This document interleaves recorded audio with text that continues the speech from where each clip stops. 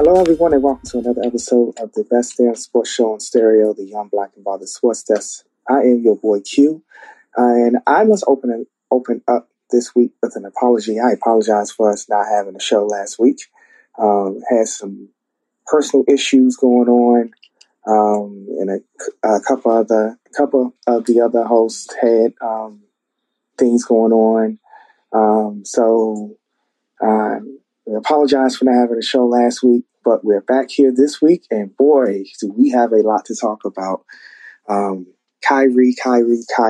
Oh, he just when we thought we would be able to stop talking about Kyrie in the negative sense, he comes back and does it again. But Lewis here. He will be in the audience, and he will be up in a few seconds. Greg is here. What's up, Greg? Happy belated birthday, good brother.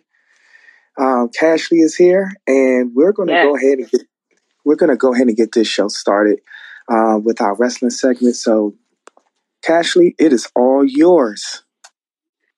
Yes. Hey, everybody, back with another week of wrestling. It was a lot between the last show and today.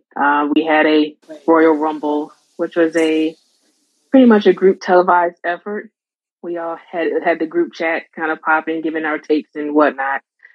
Well, this past weekend, WWE had a NXT live show, pay-per-view called Vengeance Day, which was a pretty good card. As you know, NXT, it's not, I wouldn't even call it developmental at this point. Like, they're really their own separate entity. But to kind of kick it off, Wes Lee, who is currently NXT North American champion, defended his championship and won against Dijak. Carmelo Hayes defeated Apollo Crews, and we currently have new NXT Women's Tag Team champions with Fallon Henley and Kiana James defending Carter and Chance to win the new titles. We have new NXT Tag Team champions with Gallus defeating Fatal 4-Way, and also have Braun Breaker retaining his championship against Grayson Waller. Overall, I'd give this pay-per-view a B+, and I would give Match of the Night to Carmelo Hayes and Apollo Crews. So if y'all didn't check that one out, go back and watch it. It was pretty good pay-per-view, and it was held in Charlotte. So I debated about going, but I ended up not going. But maybe next time. Man, I'm jealous, man. I wanted to watch it, but it's something about I can get with the Saturday pay-per-views, but Friday is all right, you tapping into my actual free time. So maybe the next one. I'll just say that NXT, they still have, I have to warm up again. I was on it for a while, and then I was like, all right, this is just kind of getting stagnant. So I'm going to watch it now because, with Plex, shout out to Plex, I can watch all the pay-per-views back 2 or 3 days later. So I will watch it this week because I do want to get familiar with more of the NXT people, because I can be completely honest, at the Royal Rumble, I'm like, okay, who in the fuck is that? Why are they here? Yes. Where are they coming from? Yes. And shout out to Triple H for that NXT too. Shout out to Triple H for that, for highlighting some of the top NXT talent during more particularly the Women's Rumble, because those are some of their best female athletes that they highlighted at the Rumble. So shout out to him for that. But also on the WWE front, they're currently gearing up for an Elimination Chamber. We're currently on the road to WrestleMania. So you have a lot of live shows and, of course, the Elimination Chamber pay-per-view before you get to actual Mania. But moving on to New Japan. New Japan has a pretty hot tour going on called The New Beginning. And they're going on in different cities. This past weekend, it was in Sapporo, which is on Hokkaido Island. And there was a couple of highlight matches, more notably the IWGP Tag Team Championship, where you have the Bishamon defending their titles against TMDK's Shane Hayes and Mikey Nichols, and they won that match. Then you have the New Japan World TV Championship match with Zack Sabre Jr. defeating Tomohiro Ishii in a 15-minute time draw match.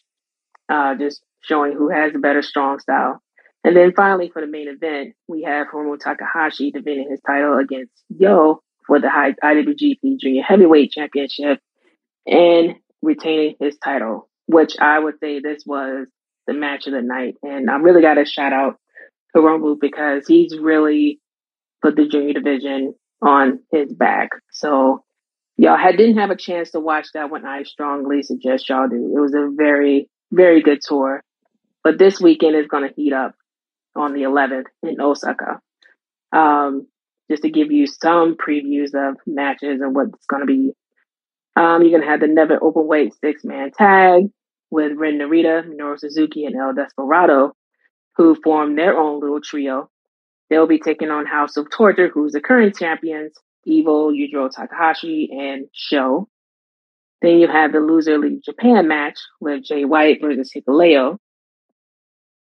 Next, you have the Never Openweight Championship with champion Tama Tonga putting his title on the line against El Phantasmo. And finally, the main event of all main events. You have the IWGP World Heavyweight Champion, Kazuchika Okada, putting his title on the line against current King of Pro Wrestling, Shingo Takagi. And this is a really big one that I really want y'all to keep your eyes on because, number one, they have a pretty big rivalry that started back in, I would say, 2020 New Japan Cup, where Shingo defeated Okada and actually eliminated him in the first round. Shingo then defeated Okada in New Japan Dominion, which was also in Osaka in 2021, to become the third IWGP World Heavyweight Champion.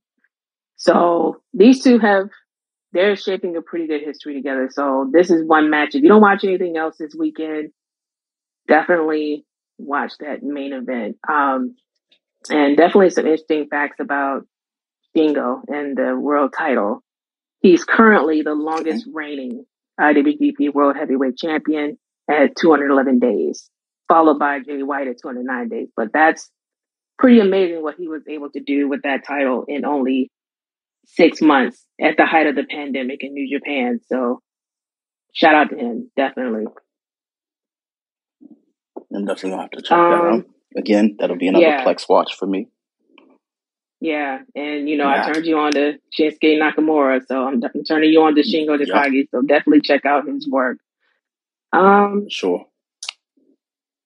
I gotta say that's it for the world of wrestling. I do have an award to hand out though. So are we handing out awards now, or are we doing it into the show? Go. No, I want to hear some awards. I want to go. Let's do it now. Let's do it now. Go ahead. Okay. My Waterfalls award goes to Tony Khan of AEW, who's steadily chasing waterfalls and not sticking to the rivers and the lakes that he's used to. It's clear he's not old enough to see what happened to another certain promotion who did the same thing, who was on the same track that he's on now and ended up getting bought out. So I think this is what happens when you don't have that solid expertise in your corner. You just have a lot of money and ego. So yes, Waterfalls award goes to Tony Khan. And you can cue the TLC song right now if nobody's got a soundbite, but don't go chasing waterfalls. Thank you. Yes. Be sick to the livers and the life that you used to. Tony Khan. Yeah. He's what happens when you have too much money. And it's not even like he's like, I know he's rich, but it's like there's a difference between just having too much money and being rich. Like rich people, just like, I don't even want to say they're experts at their like craft, but it's like, you know what? They know when to chill. Like him, it never clicks the same. It's just always some shit with him. So, but then again, I'm just learning this. These US based like GMs and owners of companies, shout out to Vincent Kennedy McMahon. Like they just don't know when to kind of like get over themselves in a sense. I do have a piece of wrestling news for me that, I wanted to speak on. The allegations on Vince. Apparently there's more. They are trying to do everything in their power to get him the fuck up out of here, which I revel in. I enjoy it. Like, I've been wanted man's gone because I'm just not, I won't say I'm not the biggest Vince fan. I appreciate what he's done, but I don't appreciate what he's doing, if that makes any sense.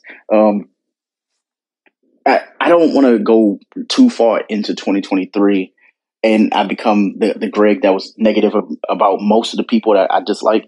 What I will say is it would be in Vince's best interest to sell to the highest or lowest bidder because nothing's going to go in his favor after WrestleMania. I think what's happening is they're slow rolling shit and they say, you know what? Like, the first time, last year, they were like, okay, if this doesn't get him out of here, we're going to hold some things back because guess what? We have some more shit. We're just going to let it out if, in the event he comes back, which he did. And then they've been slow rolling like, hey, the R word allegations and, this, that, and the third. It's like, oh, okay. So there's more shit on Vince, more shit than we thought. Like, and the way that they're saying it's worse. Like, it's worse than the paying off. It's worse than the groping. It's the R word, which we all know is not a good term. It's not a good thing. So I'm hoping that Vince is only coming back just to sell the company and just goes into obscurity forever because it's not looking good for him, not one bit. So that's my little piece of wrestling news. Also the girl that I once liked, and then I found out she was a Trump supporter, and then I forgot her damn name. She was cute, and then she just became ugly to me, like just all the way around. NXT chick with the Nikita Lyons. I don't know what happened. She had like a month or two run with me, and then that was just it. She has like a torn ACL or something like that, which I just think they won't admit and call a thing what a thing, what a thing really is. She's overweight. She's honestly like, for the shit that when I say the things she does, the wrestling moves, she's not like botching shit like Nia Jax did, but there's a history of her like having injuries. I was looking at like, how she nearly escaped like the ACL injury and the PCL injury. I'm like, okay, like she can't constantly just keep having these injuries, but then she's doing these moves that are like heavily impacted on those regions where she's, continuously getting injured. Now, I know that there was that one injury that wasn't really an injury. It was this, they needed to get her off camera because she was talking about, politics and the election and shit. And it's like, okay, that's one thing. But she also like knowing if she's a wrestler or like a socialite. I don't know if that's the best thing to call her, but in my personal opinion, it just feels like she doesn't know what her identity is.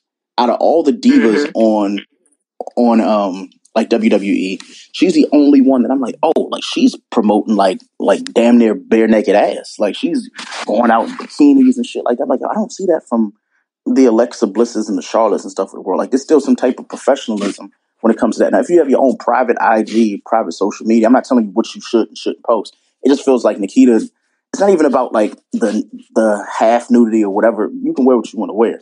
It's just how it's presented. It gives more IG model than it gives professional wrestler.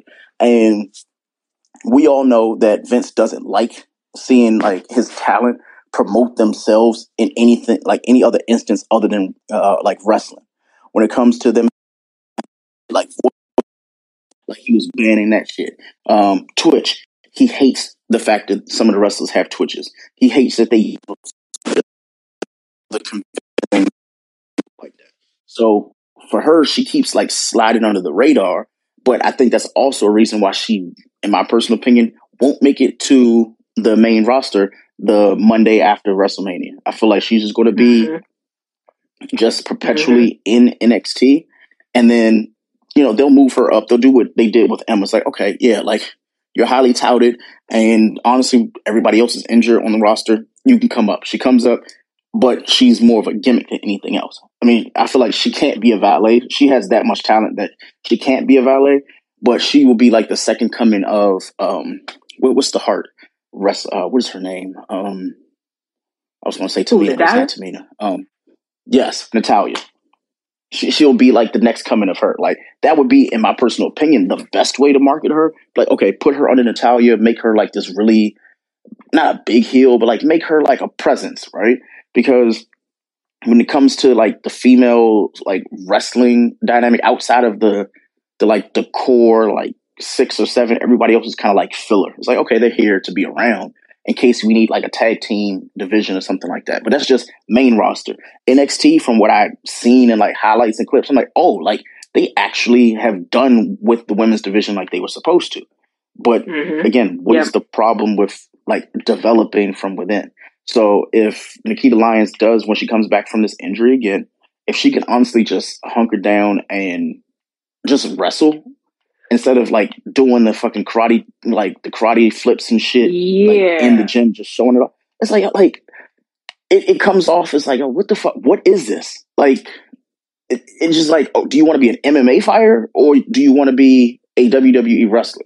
Because whenever I see it, I would think that she's in like the Ronda Rousey division of like UFC. Like she's literally about kickboxing, fighting, MMA style type of stuff. She's even like wrestling guys to the ground and stuff, which we all know is like, okay, yeah, she's presenting to be a wrestler. But in my personal opinion, the matches I've seen from her, while entertaining, like I can't see her holding her own against the top 6 or 7 women in the main roster because she's, in my personal opinion, outside of the like the big drop and the like the leg shit. And it's like, okay, so what else is there? It's like the John Cena effect. Like, okay, you got 3 moves everybody knows. But it's like, do you have the charisma to carry on a 15-minute match? Which she does not. So hopefully. Yeah, and I think that's going to be the big problem there. Number one, it's going to be her conditioning. I think they want her to be the thick white girl. And I think that's something that she wants to be herself. She wants to be that thick white girl, but at some point, you're going to have to condition yourself well in order to avoid a lot of these injuries. Number 2, she needs to work on her overall look. Yes. It's not giving anything, to be honest. Number 3, her moveset. I think as athletic as she is, she doesn't have much to her moveset. So while she may be cool for a few minutes, like you said, she can't carry on a match. And you definitely can't put her in the ring with, say, a Charlotte or even a Natalya. Like I don't think Natalya could even carry her in a match. So it's not going to work. And I definitely don't see her. If she does get called up, it's definitely for looks. Yeah. I mean, WWE is not above that, calling up, folks because of their look, even though their ring work is subpar. So if that does happen, it would be for that reason. Other than that, I don't see that happening at all. Absolutely. I mean, what's the girl? What's the woman who she was Doudrop. The worst fucking name in WWE history. Whatever the fuck that woman's name was when she changed her name, I'm like, okay, I could see her in the Lions like Piper, having a match. Yeah, like I could see that. I could see like Charlotte kind of like squashing her, like just being pure athleticism versus like martial arts background. Like it ties in when it ties to me. I'm like, okay, I can't see her pulling off like a actual title match without the person she's fighting carrying that entire match. Like I wouldn't want to see her in a Hell in a Cell match. I wouldn't want to see her in a cage match. I wouldn't want to see her in a tables match.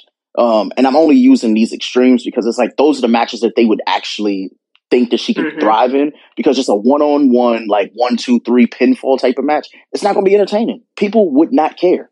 It would have to be some type of extreme rules, like Nikita Lyons versus like Becky Lynch, like ladder match. And you're like, okay, like I could see where the pops would come in during that match. But like one-on-one her versus like Piper, like, okay, like, yeah, that's going to be one of those 6-minute WrestleMania matches that nobody asked for.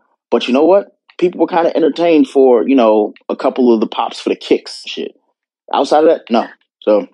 Yeah, and what's interesting about Piper is that, and they don't show enough of it, in my opinion, is that she actually moves well for a big girl. she moves really, really well. And I think she shows little glimmers of that with her moveset. So I hope to see a lot more. However, I think they're gonna pigeonhole her because she is a bigger girl. So she'll forever get the Nia Jax treatment. And I'm not comparing them. And I think as far as athletic ability, Piper has Nia Jax beat, but because Nia Jax is also a big girl, they're gonna pigeonhole other big girls the same way. So, agreed. Well, I mean, I hope for the best. We have, I mean, I don't know how many like actual weeks we have of WrestleMania until WrestleMania, but the build up for me, it's been good. What I've seen, I'm going to watch Raw tomorrow because we're podcasting, but I'm like thoroughly entertained in what I've seen since Royal Rumble. And I'm like, okay, like this, it feels like last year all over again. It's like, okay, the build up is great. I'm just hoping that the event is just as great. I still stand on what I said about Bray Wyatt. I just don't know anymore. I feel like it was a waste of 6 months. So there's that. Just it really sucks. And then I'm hoping that and with the Sami Zayn thing, I'm really hoping they reconsider what I thought I saw this right. Like they're hosting that at like Elimination Chamber. Please don't. Okay. I mean, it makes sense. Go ahead. It makes sense. I don't think he'll take the title off Roman though, but it makes sense that this would be happening at Elimination Chamber at the very least. I think I was wondering if they would do this on like a night 2 of a Mania, have Roman kind of fight Cody at some point, and I thought it would be something like that, but I think it would make more sense to have it at Elimination Chamber and then just have Roman at night 2 or something like that. So, agreed. Well, I hope that they do not pull a WrestleMania 30 with Sami Zayn just to get the pops. What they did with Daniel Bryan is like, okay, like, he lost the Elimination Chamber. Because I see it going there. Like, okay, like that worked, a couple years ago. Let's try it again with Sami. Because kind of the same vein. And then, he loses at Elimination Chamber and then he gets the second chance night 2 because I think Cody's going to win at night 1. So, night 2, he challenges Roman, he gets it, and then there's like this big pop. Because I feel like they're going to still chase that high of what happened last year with Stone Cold. They're going to, like, they need that again. And even though everybody, like, enjoys the idea of Cody versus Roman, the match itself is going to be like, okay, we got to protect him. Talking about Cody, because, I mean, he's just coming back from his injury. Who knows if it can happen again, blah, blah, blah, blah, blah. But I just, in my personal opinion, I could care less about that match. I want to see the Sami thing now. The same way back at WrestleMania 30, all I want to see was Daniel Bryan win. Everybody's going to feel the exact same way. So I just hope they get it right, because if they don't, I'm going to have to wait until at least Money in the Bank or maybe SummerSlam to like get my attention again, because it's going to feel like it was all for nothing. So But that's that's on the wrestling end. Yeah. All right. Got us talking wrestling again. Love it. Well, that's what I'm here for. Thank you, Cashley, for that great wrestling update. I'm sure we have some fireworks upcoming in the next few weeks in this world. Look forward to the mountain of texts that I'm going to receive about all these events. Definitely. But that being said, wow, my hair is done, which is great. I look like a human again. So we're gonna flip the script for this week. we're gonna talk NBA this week, because there's a lot going on. We have the trade deadline that's on Thursday. And it keeps the front door open. Notification. But we have the trade deadline that Thursday. We have The All-Star rosters were announced last week. The starters were announced 2 weeks ago. The reserves were announced last Thursday. So there's a lot to talk about in the NBA, especially one person named Kyrie something Irving. We'll get that in a second. And then we're going to close out with talking about the upcoming Super Bowl 57. First of all, can we get rid of the goddamn Latin letters? Can we get rid of the Roman numerals? Please. Just get rid of it. I mean, they got rid of it for Super Bowl 50 because it was Super Bowl. It would have been Super Bowl L. Let's just stick with the numbers. Let's not do Roman numerals ever again after this. So before we get into all of that, let's catch up. What's going on and how everyone's been doing. We've been gone for a couple of weeks. So Greg, birthday boy, you had a birthday last Wednesday. How was it? How does it feel to have a little bit more gray hairs in your beard? Yeah, I'm old and I'm never drinking again. I've made it crystal clear that I don't like alcohol anymore. But we went out and it was kind of a surprise to me. Went out and they did some shit for old time's sake, which actually terrified the fuck out of me when I found out they did it. We went down to Nats Park at this new place called Royal Sands Social Club. Went there and they bought, like, we were eating dinner. Yeah, we started by eating dinner, right? And then we ended up the dinner table became like a VIP section. Almost immediately, like at 9:30, they turned into a nightclub, which we're like, all right, cool, it's DC. We can just go have a couple drinks on wine and stuff like that. Well, one of my other brothers, Darren, decided he wanted to buy a table. Like, he wanted to buy a bottle and all of this, but he bought tequila. Now, anybody who knows me knows I don't mind drinking tequila if it's just like I'll have one or two and then I'm going home. Well, they decided that they wanted to pour shots down my mouth on my birthday at 9:30. I didn't wake up the next day until 4:30.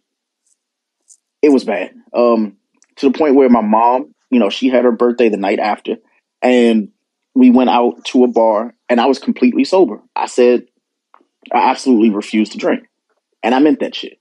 I am not one of those drinking. Unlimited. You use one of those unlimited PTO days, I see. Yes. Yeah. Oh, no. I went to work. Like, I literally went to work. So the social club thing was on Friday, and then my mom's thing was on Saturday. So Sunday, Sunday morning. Was it Sunday morning? I can't even fucking remember. So Saturday morning, I was so drunk, like, my wife had to take care of the baby all day while I was just like in the bed trying to figure out what my life was, right? So that was obviously Saturday. Then Saturday night we went out and I did not drink. I said I would absolutely refuse to drink. But obviously it being my mom and my aunt's birthdays, I offered to buy them a shot. I bought them a shot of Casamigos. Now, and this is another reason why I don't want to drink. I'm starting to learn the actual price of alcohol is not worth not drinking in the house. And let me explain why. So I ordered 2 shots of Casamigos. It came up to $22 per person. Whoa. Damn. Wow. Per person. Wow. Per person. And after that, I even though you've heard me say, yeah, I'm never drinking again, getting a tab for $44 for 2-ounce shots kind of tells you, like, you know what? Outside's not fun anymore. That's not even 2 ounces. The next time a shot is 1 ounce. Exactly. So just imagine my thought when I saw the tab, and you know how these new bartenders work. Like, how can I put that? Here's bar etiquette for me, and I'm gonna be real quick. You go to a bar, you order a drink, right? Some bars, they take your card, and then, they hold onto the card until you say you're going to close your tab, and then they hand you your receipt back, right? But then you have some clubs and bars that you go to these bars, and they get your drink. They have you like guy with the hat on or guy with the shoes or, whatever. Like, they know who you are. They'll say, oh, we'll hand you your card back. But in this instance, they never took my card to begin with. She took my order for the drink, and then she showed me the price. The price said $22.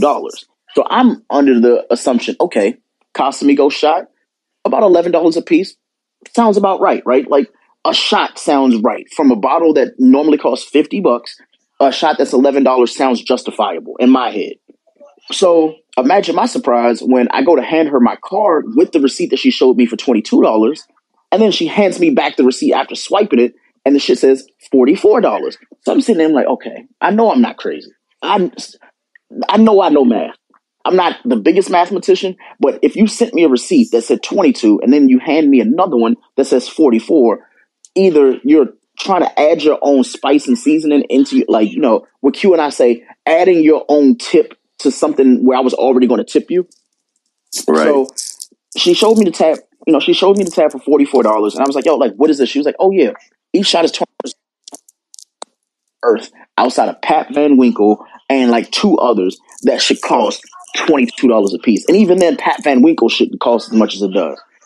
So I'm like, I'm at a regular ass nightclub, because my mom wanted to go to like a older like club in like in Waldorf or some shit like that, right? So we go, and when I saw the tab of $44, I wanted to argue it down, but Q knows me, like, if the price is the price, cool. I just know I'm not buying anything else, right? So I learned that day that, okay, after drinking too much the night before, promising not to drink, and then buying someone else a drink, and it cost me almost $50 for two shots. Yeah, it's going to be a while before I decide that I'm going to have like the courage to go out and drink again. And the reason why I say that is obviously, one, it's February. So honestly, there's nothing to drink for or with from February. You and I, we've made it crystal clear. We don't drink on St. Patrick's Day. I got alcohol poison and he got alcohol poisoning the same year. The last time we went out. Not even that. Not just that. One St. Patrick's Day, I got clink. Remember that? Yep. My daughter's first birthday. Oh, shoot. Because, okay, so my oldest daughter's birthday is the 18th. You know that St. Patrick's Day is the 17th. Yep. Yeah. Yeah. And we have not done St. Patrick's since then. St. Patrick's Day, the same way there are certain people who enjoy like Mardi Gras or Cinco de Mayo and stuff. They're like, oh, it's a day to drink. I'm like, yeah, but like, no. There's nothing positive about St. Patrick's Day to drink, at least in DC, because this is how it goes. And I know we got to get back to sports. You go to a bar crawl that you've probably spent like $20 on. Now, here's the thing. If you spend $20, it can go two ways. Really fucking good or really, really, really fucking bad. And it usually goes really, really, really fucking bad. And the reason why it goes really, really, really fucking bad is because not what you're drinking, but the amount of time that it takes you to get a drink. Q and I would go to like a bar crawl in DC, and I shit you not, it would be from like, I'd say 7 o'clock until 11. In that 4-hour window, you have to stand in 15, 20-minute lines in order to get your alcohol. Mm-hmm. And then on top of that, you're in crowded small spaces because there aren't bar crawls at like epicenters, or stadiums and shit. They're always at like the local dive bar that it literally has 8 chairs in it, but they are filling like 65 people in it. So ever since then, no like St. Patrick's Day for me at all. But this weekend signified for me, it's time to take a break. Q's birthday, when that does happen, I will reconsider. But I have a lot of months that I don't have to drink. I don't have to drink in March. I don't have to drink in April. Honestly, even when it gets warm in May, there's nothing for me to get, warm and drink for in May. And then in June, we got Q. And then we got my wife, my sister. We got a bunch of stuff that I can do in June. I think I can wait that long because... Yeah. I mean, June is a busy month because, of course, my birthday. And I actually got 2 celebrations that month because my birthday and then my goodbye to DC celebration. So, but yeah, Q, you missed nothing when I tell you. Anybody we need to start gauging what alcohol should cost. 1, at stadiums, and 2, at fucking like bars and stuff like at certain bars. I feel like if I have to be pat down in order to get in there, I should instantly get a free drink. What is so unsafe about your place that I have to be pat down? Like, has no one ever thought about that shit? Like, have you thought about how many places that you've possibly been to that they had to pat you down in order for you to walk in? I'm like, yo, I'm patronizing your business. And I get it, you're doing it for my safety, but it's like, how many people do you have coming here that aren't safe? Like, you, in order to keep me here, you should be giving me a free drink or two. So there's that. I don't want to go on a diatribe about it. I just feel like when it comes to drinking, that's just how I feel. If I'm going to a place that's going to tell me how much it's going to cost, to get in, I need a free drink. If you're going to pat me down, I should get a free drink. And more importantly, if I look at your bar and your bar doesn't have like the things that I would think that it would have at a bar, but instead it has, and I hate to say it this way, black ass liquor.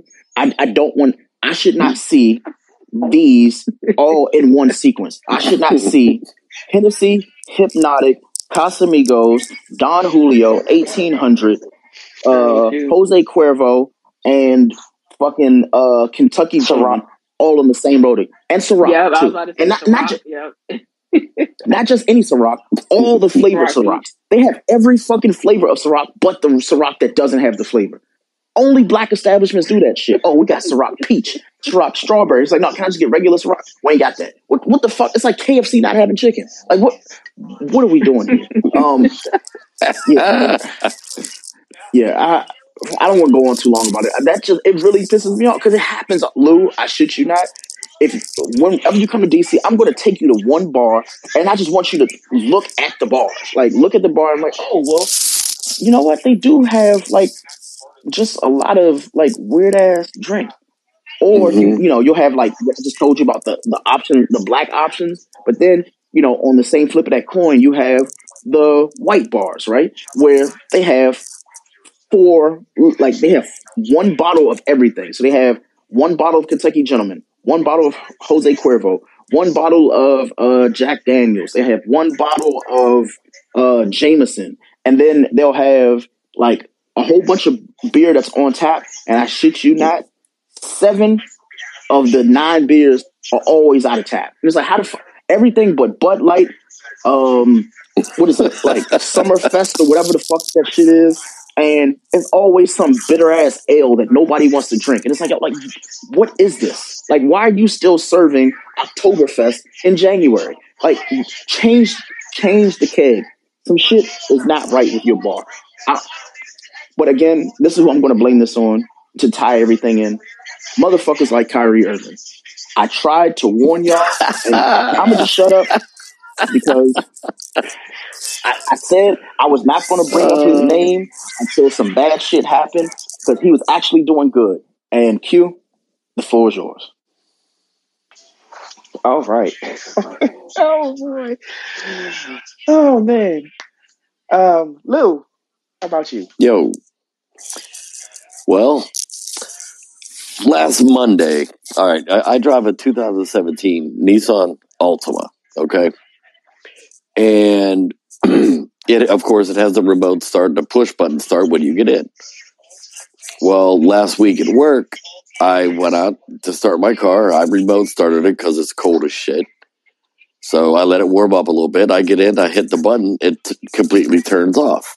And now it won't even come back on. So I had it towed to a local, let's say like a chain auto repair place, begins with the letter F, ends in Irestone.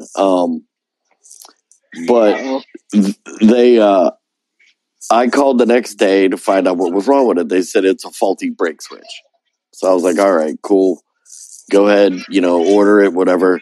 She's like, all right, it should be in late tomorrow. And then, we'll get it all started. That was Wednesday. No, Tuesday is when they told me that. And now it is Monday, a week later. They still have my car because they ordered the wrong part. But listen, this is the kicker.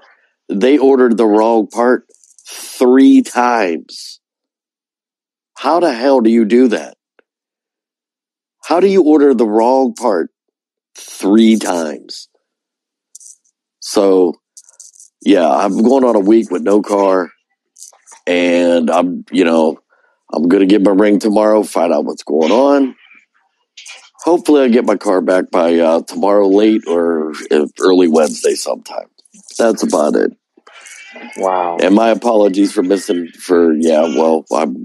the show last week, but that was one of the problems I was having. So it's okay. It's okay. Because I had my own issues.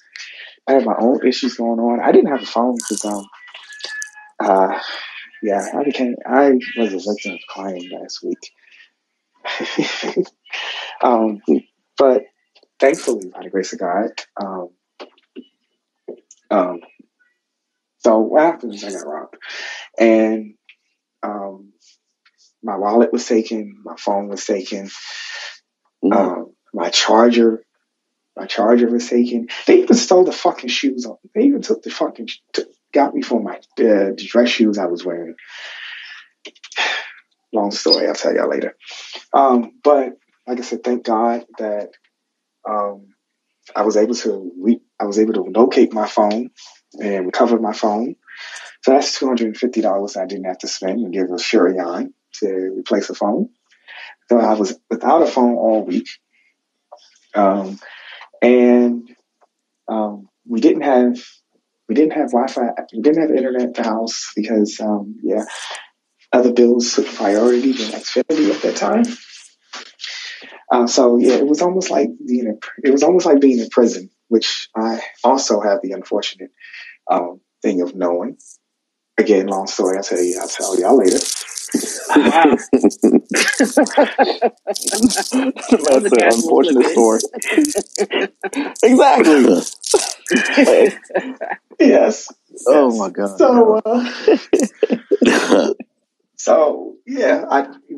I wasn't able to watch any of the AFC or NFC Championship games. I didn't even get to read what happened. I just basically, I couldn't. It was oh my God, it was a shit show. But we're back.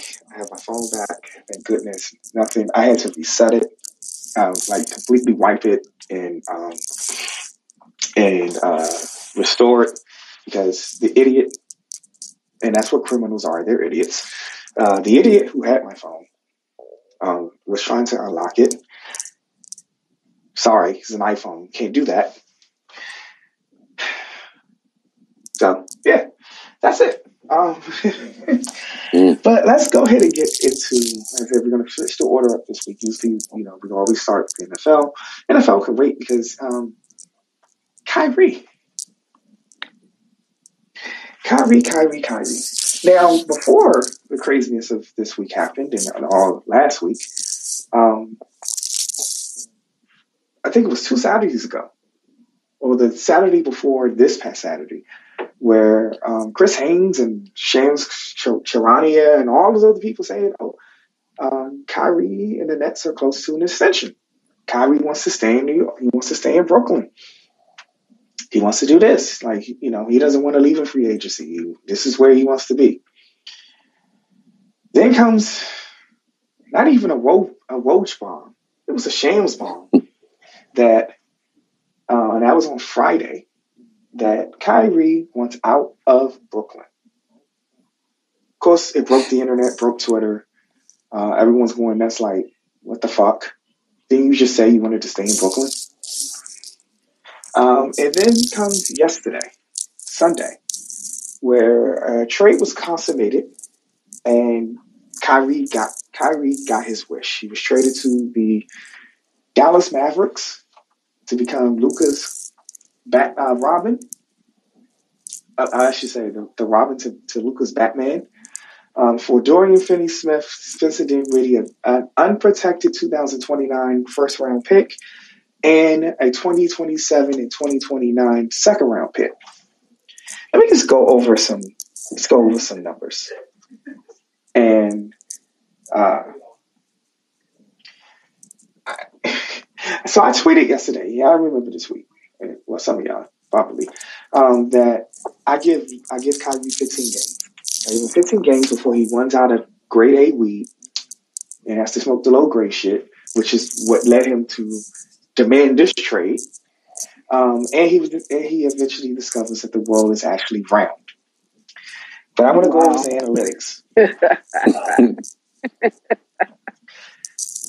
I want to go over some analytics.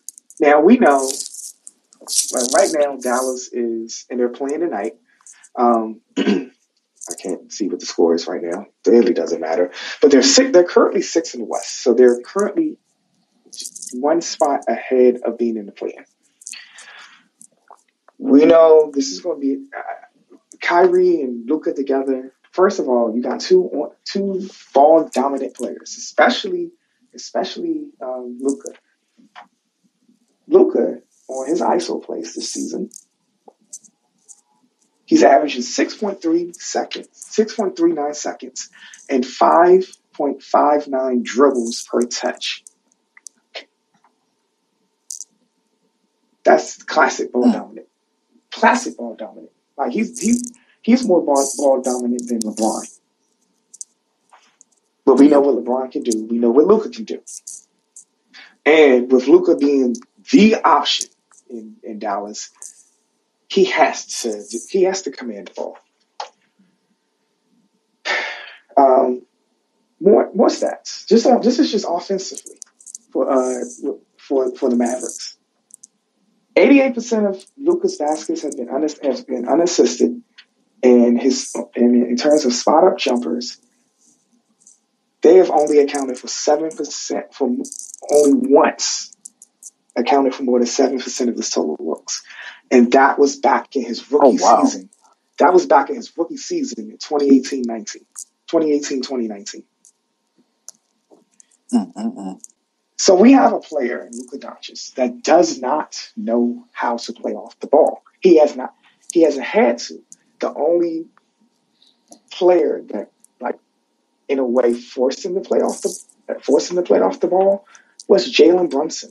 And when the unicorn was healthy in Dallas, sometimes KP, Kristaps Porzingis. We know that Kyrie knows how to play off the ball because he had to do it with LeBron. He had to do it when Kevin Durant was available to play in Brooklyn.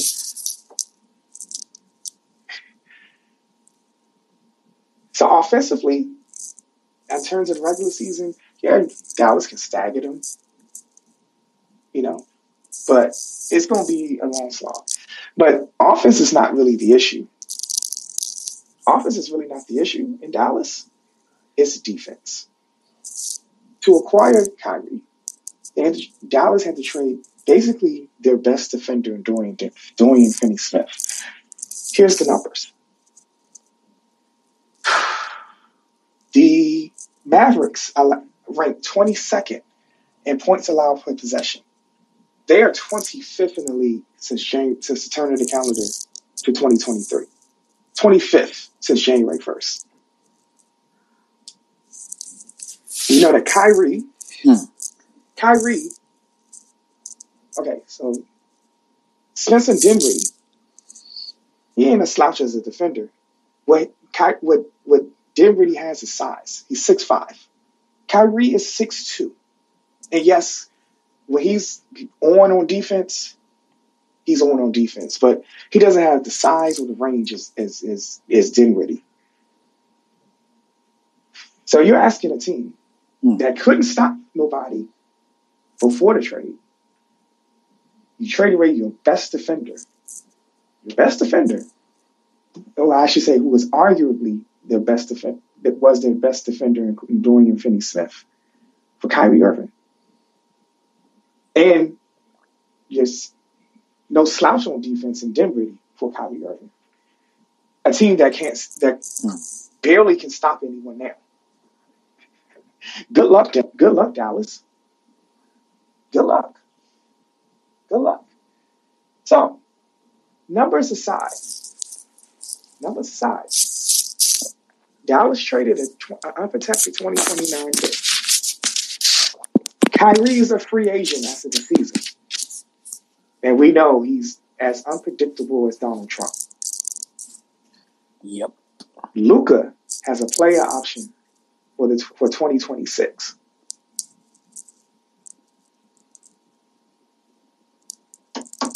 My question is, does Kyrie last? One, does he finish the season? Oh, he's going to finish the season in Dallas. How many, prediction time, how many games does Kyrie play? Because there's about 30 games left. They have about 30 games, just under 30 games left this season. Again, they're playing tonight. Does Kyrie resign in Dallas? Or does he go off to LA, where he wanted to go, where LeBron wanted him? And two, when 2026 comes around, does Luka says, fuck this shit, I'm out? Or does he stay in Dallas? I can't. Go ahead, Greg. He's retiring there.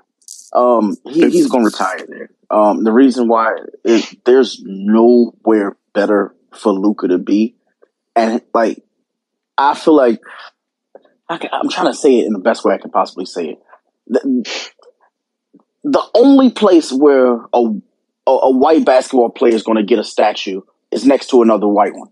And him and Nowitzki are going to have statues together in Dallas. I feel like Luka has a better chance of getting a statue before the Dallas Cowboys actually win a Super Bowl. Like, I'm that deep in the rabbit hole that is Luka. So if Luka were to go anywhere, Mark Cuban should honestly be fired, because he's had a spoil of riches by not having not just one, but potentially two future first ballot Hall of Famers that weren't black, that weren't, like, born American or from America, that just somehow landed in Dallas and prospered. So if he were to go anywhere, either he's going to go one or two places. Wherever LeBron's son goes,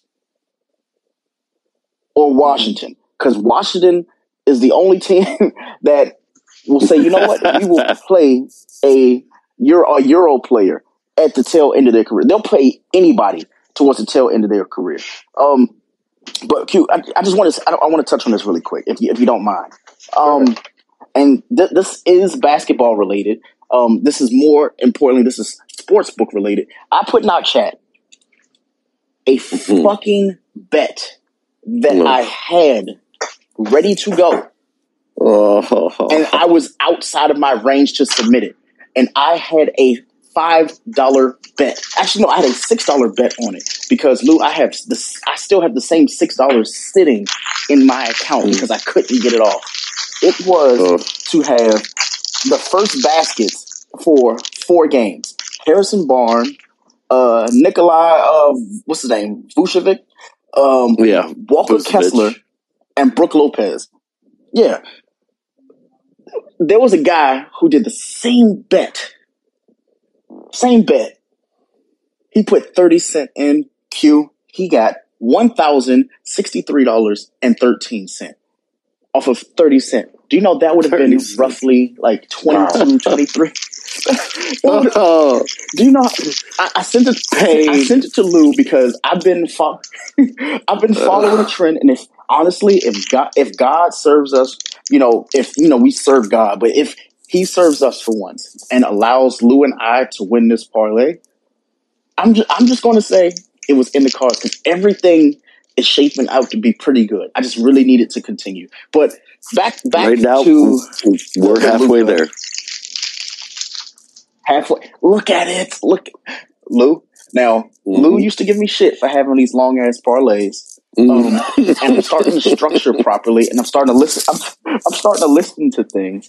And I'm not the biggest NBA person, but one thing I have noticed about the NBA, every parlay that I got wrong was because of points. I always got the rebounds, and I always got the assist. So I'm just hoping tonight, since I pretty much did like low margins, and there's someone that is on Twitter that I'm gonna tell y'all who to follow if we win this tonight. That actually gave me the parlay, because She won off of $5 on Saturday night. She won $22,000. And you know where I was? At my mom's birthday party. Drinking $22 shots. Exactly. So, but back to the Luka and Kyrie situation. Lou, I don't know the exact question that Q is attempting to ask, so I'm just going to infer, if you don't mind. Go ahead. Go right ahead. Kyrie is everything people said that Kemba Walker was. Like, Kemba Walker's supposed to be the good guy, that he's interchangeable, he can go to all the teams, and he can just thrive wherever he's supposed to go because he's that elite of a point guard. Kyrie, they say the same thing about him. The difference is Kemba Walker, great in the locker room, kind of iffy off court. Like, if you need him to be the only person on your team doing something, he's going to thrive. But if you put him on a team that's like, all right, we got to score, he's going to do nothing for you. I think he's a free agent right now, if I'm not mistaken. I said these things 2 years ago. I said Kemba Walker, he literally will be down 30 points in the game and be smiling the entire fucking way. That's why everybody loves him. Like, oh, it's Kemba. Like, we're down by 47 points, but he's going to smile. He's going to have that smile. Everybody's going to love him. Kyrie, him going to Dallas, I hate to say it. That's the only place he's going to land. That's where he is set to be in Dallas. Because here's the teams that could have went to go get him and chose not to. Number one, the Clippers. The reason why the Clippers didn't want him is because they're like, okay, actually, we don't need a rental. Wait. Hold on. Before you say that. No. This is my opinion. This is my opinion. It's just my opinion. Okay. There's only two teams that Clippers is one. And two, for me, I hate to say it, I thought that he was going to be a mentor in Atlanta. I thought they were going to send him to Atlanta and be like, all right, like, we have to teach Kyrie a lesson. We're going to have him come off the bench. You know, you got Murray and you have my guy. The backcourt just so goddamn good. Then you got Kyrie coming off the bench. Like, it gave me vibes, and I'm like, you know what? Like, this made sense in my head. Unfortunately, though, he landed in Dallas, and even though I feel like he's a rental, he's not going to get the contract that he thinks he's going to get because he's hoping that LA's going to give it to him. And LA missed the mark, in my personal opinion. But Q, what were you about to say? I said the Clippers really wanted him. Really, really. Yeah. I'm trying to look for the deal that they suggested. Hold on.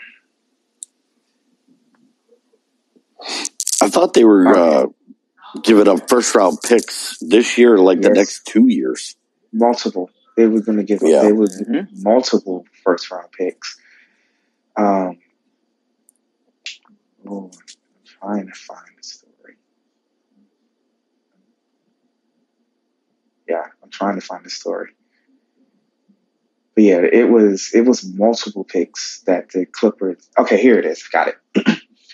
Okay, so the Clippers offer was Luke Kennard, Terrence Mann, 1 future first, and 2 first round pick swaps. So basically, this would have had to been a 3-team trade, which the Nets tried to do before they made the trade. Before they made the trade official today, they try to throw in a third team. And also ship out Spencer Dinwiddie again.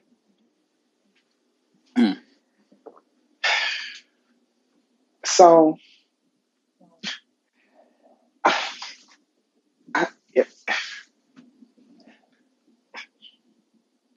what's the ceiling for this? What's the ceiling for this Mavericks team now? Well, I should say that. Ceiling? I should say this year or this year. We're just going to talk this year because Kyrie's a free agent. He's looking for at least a 3-year deal in his next contract. he's a free agent, unrestricted free agent after the season is over.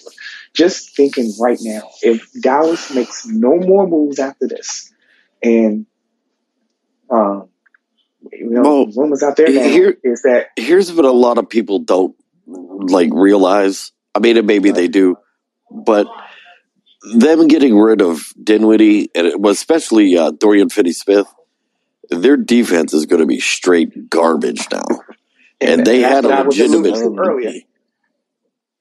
They're absolutely they're going to have Kyrie and Luka basically score 70 a game. Yeah. And then stop the other team. And let's not forget, Luka's dealing with an ankle, with a heel injury, and it's not a knee injury. I think it's either an ankle injury or something. The Mavericks made this deal not because they wanted to give Luka a co-star. They needed someone else because Luka might be out a month. Exactly. Yep. Right. Yep. That right there. But Q, you alluded to that though. You had already injured. This was when we were just talking about this before the trade. So okay, if Luka, because I think we were having a discussion a couple weeks ago about Luka and the MVP race and all that other stuff, and I was like, I like him, but whatever. But with him being out, I guess my question is Kyrie someone that can lead your team in the months of March and April? No. Getting into the playoffs? No. Absolutely not. He's had 3 opportunities to do that. Mm-hmm. 3. Yep. 3. He had the opportunity to be the alpha in Boston. Yep. So Boston kissed his ass. He had the opportunity to be the alpha in Brooklyn when KD was out the entire season when he signed because he was rehabbing from his Achilles, from the Achilles tear. He had the opportunity to do that, to be that last year. There's so much. So I just want to go over, so much has been made about how this could work, but let's just go over what Kyrie has done since 2016. Since 2016. Because of injury or Kyrie being Kyrie. Window closed. Here we go. Kyrie Irving rendered himself ineligible for the Brooklyn Nets home games last year by refusing to get the COVID-19 vaccine. He missed 8 games this season after the team suspended him for, quote, publicizing a film containing deeply disturbing anti-Semitic hate, and then failing on numerous occasions to disavow anti-Semitism. Kyrie eventually did apologize. And this says nothing of the actual injury-related absences he has amassed over the years, or the circumstances under which he's now left every single team. This is the same Kyrie who requested a trade from the Cleveland Cavaliers while playing besides prime LeBron, and on the heels of making 3 straight finals appearances. This is the same Kyrie who left the Boston Celtics after declaring his intent to resign. This is the same guy. The same Kyrie. Hold on, it gets better. This is the same Kyrie whose refusal to get the COVID-19 vaccine torpedo a championship favorite, exacerbating the workload placed upon Kevin Durant last season while driving James Harden out of town. This is the same Kyrie. This is the same Kyrie who tried to find a signing trade away from the Nets. The team he chose in 2019. Keep going, Q. Only to return when he couldn't. And this is the same Kyrie who then requested a trade barely 2 weeks after saying this. Quote, "Dear Lord, do you hear him preaching? Do you hear him preaching, Lord? He is preaching. Keep going, Well, I'm consistently in the lineup, that helps. We also don't have anyone who is halfway in the locker room. Mm-hmm. Now, to all those who thinking this is going to be different because Kyrie's there in Dallas, and Mark Cuban is the type of owner that will deal with crazy shit because he's crazy and stuff. That's fine. If you think it's going to be different, I have a bridge in Brooklyn I'd love to sell you. Yes. There is now 3 teams worth of evidence that no matter how good things look on the court, Kyrie's tenure is going to end poorly and most likely without a title. This is the same Kyrie on which the Mavericks burnt their best blockbuster trade swing. Deeming it risky is the charitable slant. It verges on reckless. Now, can I say something really quick? Really quick. I'm sorry. Don't mean to cut you off. It's just a yes or no question I want from the 3 of you. When it comes to Kyrie, do you feel as though he always wants to leave when the team is winning and he's not the reason for it? And the only reason I asked that question is he was leaving Brooklyn. He wanted to opt out of Brooklyn while they were winning. And people were like, well, I mean, they win games when you're not here.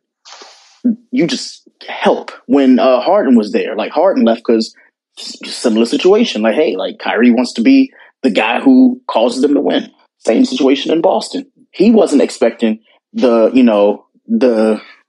Brown and Tatum, tandem to honestly end up getting them through the playoffs. That's why Kyrie backed out during the playoffs, in my personal opinion. Also, when it comes to Cleveland, he wanted to be the superstar, and then they ended up going and drafting players who were, just as competitive as him. I just think Kyrie feels as though like he has to be the one person that is the star, and if he's not, he's already on the way out mentally. And if he's not going to mentally check out, I'm sorry, go ahead, Q. But it's been that way for the entirety of Kyrie's career, even when he was even his one season at Duke.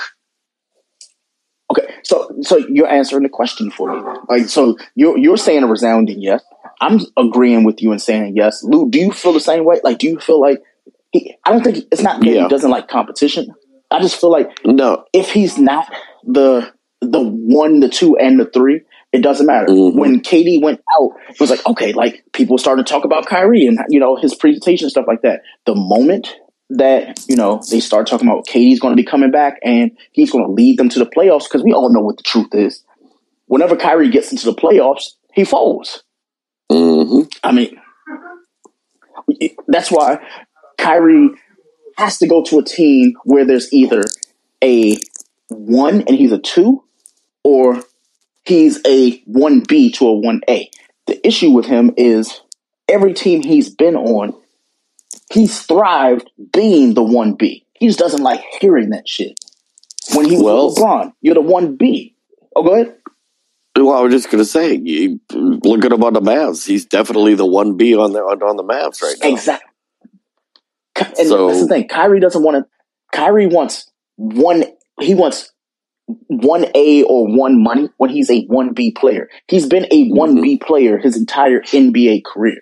He's thrived the best when he was either, under Tatum, and I hate to say under Tatum because he was the star on that team, but Tatum had his comeuppance as a result of the compliments of Kyrie. When Kyrie noticed that, he's actually a star. This isn't my team. This is, Jaylen Brown and Jason Tatum's team. I'm just here to compliment them. You know what people were starting to compare him to? And I remember this because Q and I were at the bar. They compared him to Chris Paul, not being a locker room guy. That was the first time they made the comparison of him and Chris Paul not being locker room guys and people not being able to work with them. But the difference with Chris Paul is he can be on a winning team and the team will win with or without him. When he comes in, when Chris Paul is not there, they just start declining because it's like, all right, whatever. Like Chris Paul, he's the leader of our team. Kyrie's never led a team. He's always been on a team that was good with or without him. The only team when LeBron left. Oh, okay, I'm sorry. Go ahead. No, so and it goes all the way back to his 1 year at Duke. Let me just go down that roster. Let me go down that roster. Remember, he only played 9 games that season because he had a meniscus tear. Right? Let me just run down this roster. The 2010-11 Duke Blue Devils. Seth Curry was on that team. Mason and Miles Plumlee was on that team. Kyle Singler was on that team. Nolan Smith was on that team. He was the starting point guard. This is the year after. This is the season after Duke won the national title in 2010, or was it Connecticut? Was it UConn? I can't remember. But Ryan Kelly was on that team. Remember, Ryan Kelly was a stud at Duke. Yes, indeed. Tyler Thornton was on that team. He was a freshman along with Kyrie.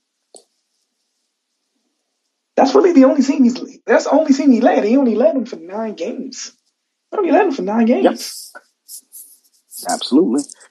But you, Q, I didn't mean to cut you off. I know you were actually getting to a very important point. And I'm just looking at when his birthday. His birthday is March 23rd. You know whose birthday that is? Oh, yep. Greg, you know whose birthday that is. Yep. Let's keep on moving on. That explains it all. Let's keep moving on. Oh my goodness. We don't speak names here. We're just the evidence is right there. My last little point on Kyrie, and this is just going to be it for me for a while. I want to actually see him on Wednesday and how he presents. He seems to be happy about the move. Here's the issue: he always seems happy with the move until he realizes that he's not the guy there. Like he likes. Kyrie just no, and I don't know how true this is, but like, wasn't Kyrie like a military brat? Yes, his father. Like, So, let me find a correlation here, and like help me walk through this one because I need both of you guys' opinion on this. Kyrie enjoys being the new kid in the classroom. That's why every team that he goes to, they embrace him being there until they figure out, like, once you turn the lights on, you realize, like, this is what he looks like in the daylight. You're like, oh fuck! Like every team he's been on has witnessed this shit. Duke, like you said, fucking Cleveland, Boston, Brooklyn. Like everybody's going to be happy with Kyrie until they turn the lights on, until that honeymoon phase finally wears off, until that moment when people realize, like, oh, he's not just a new kid in the classroom. He probably ended up doing some crazy shit at his last school that got him here. And this is the tie-in, and now I want y'all to confirm or deny it. He's, growing up to be a military brat, and I hate using that term, but in this instance, I'm using it. Being able to float and move around whenever he wants to, he's been spoiled by saying, you know what? I don't have to be places long because I have my options. I can go other places if I want to. That's just my personal opinion and my personal take on it. Y'all can agree or disagree, but it just feels like that's translated to the NBA. Once he's tired of a situation, he wants to move completely away from it. He doesn't want to change it to fix it. He doesn't want to help. He just wants to leave. And that's because his entire fucking life, he's been able to say, you know what? I'm not going to be in any given place for too long. I'm not going to plant my feet here. I'm not going to, soil my oats or anything because eventually I'm going to leave. He literally told Boston, hey, my dad played here. I would love to retire here. He said that shit. Then he said, you know what? I want to be my own man. I want to go into, to Brooklyn and make myself known. Like, be the superstar that I think I am. Went to Brooklyn, that shit didn't work out. A lot of that. Going all the way back to Cleveland. And then his reason for going back to Brooklyn, for wanting to go to Brooklyn, was going home. Because he grew up in Brooklyn. Yeah. Oh, yeah. Yep. Yeah. So you tell me, everywhere that you feel like you call. Where is Habibi right now? Where is Habibi? Yo, where's Habibi? I can't wait for Habibi to come back on and be like, yo, like, it's going to be the wildest fucking voicemail I've ever heard in my life. I know it to be true. But I do want to say this, and this is my last point on, like, Kyrie, because I want to end on a positive note with him. I really hope that he is forced to prove himself for his first time in his career on a team that truthfully needs him. Every other trade that has happened for Kyrie put him in a better situation, not the team. This team right here, this Dallas Mavs team, like, I don't feel like they're in a better position. He has to prove why he was their option. He has to. He has no other choice. I look at this team now with fucking JaVale McGee on their bench, and I have to say, you know what? I just want the best for this squad. And if Kyrie can't get it done, luckily it's a trial run. I want him not out of the league. I want him playing for somebody like the fucking San Antonio Spurs. I want him playing for... I'm trying to think of it. Honestly, this is the first time I might ever say this in Kyrie's career. No team wants him. He doesn't fit anywhere else. He just fits Dallas. Damn. He really only fits Dallas. That's it. That's my point. I think that's the only team he fits. Well, what I was going to say real quick is you said this in a group chat, I think, yesterday, Greg, when the news came out that he was traded to Dallas. I think he's going to ruin Luka. And you said that. You thought that he was going to ruin Luka's, not necessarily his career, but if Kyrie stays past this year in Dallas, like for another 2 years, I feel bad for Luka. I really do. Remember, Luka has a player option in 2020 for the 2026-27 season, so he can opt out at the 26. Luka, Mark Cuban is he's a one-of-a-kind businessman. He's not letting Luka leave. He'll let Kyrie walk in a heartbeat. He's not going to let Luka leave. There's just no way. Yeah. Well, all I have to say is stranger things have happened. Stranger things have happened. That is true.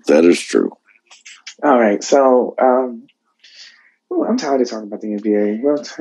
We'll get to the NBA next week and after our Super Bowl recap, because after Thursday we'll have a clearer picture of what's going on in the league. Cause the trade deadline would have passed. We going to start seeing some buyouts happening for the players who didn't get traded, who want to leave their teams.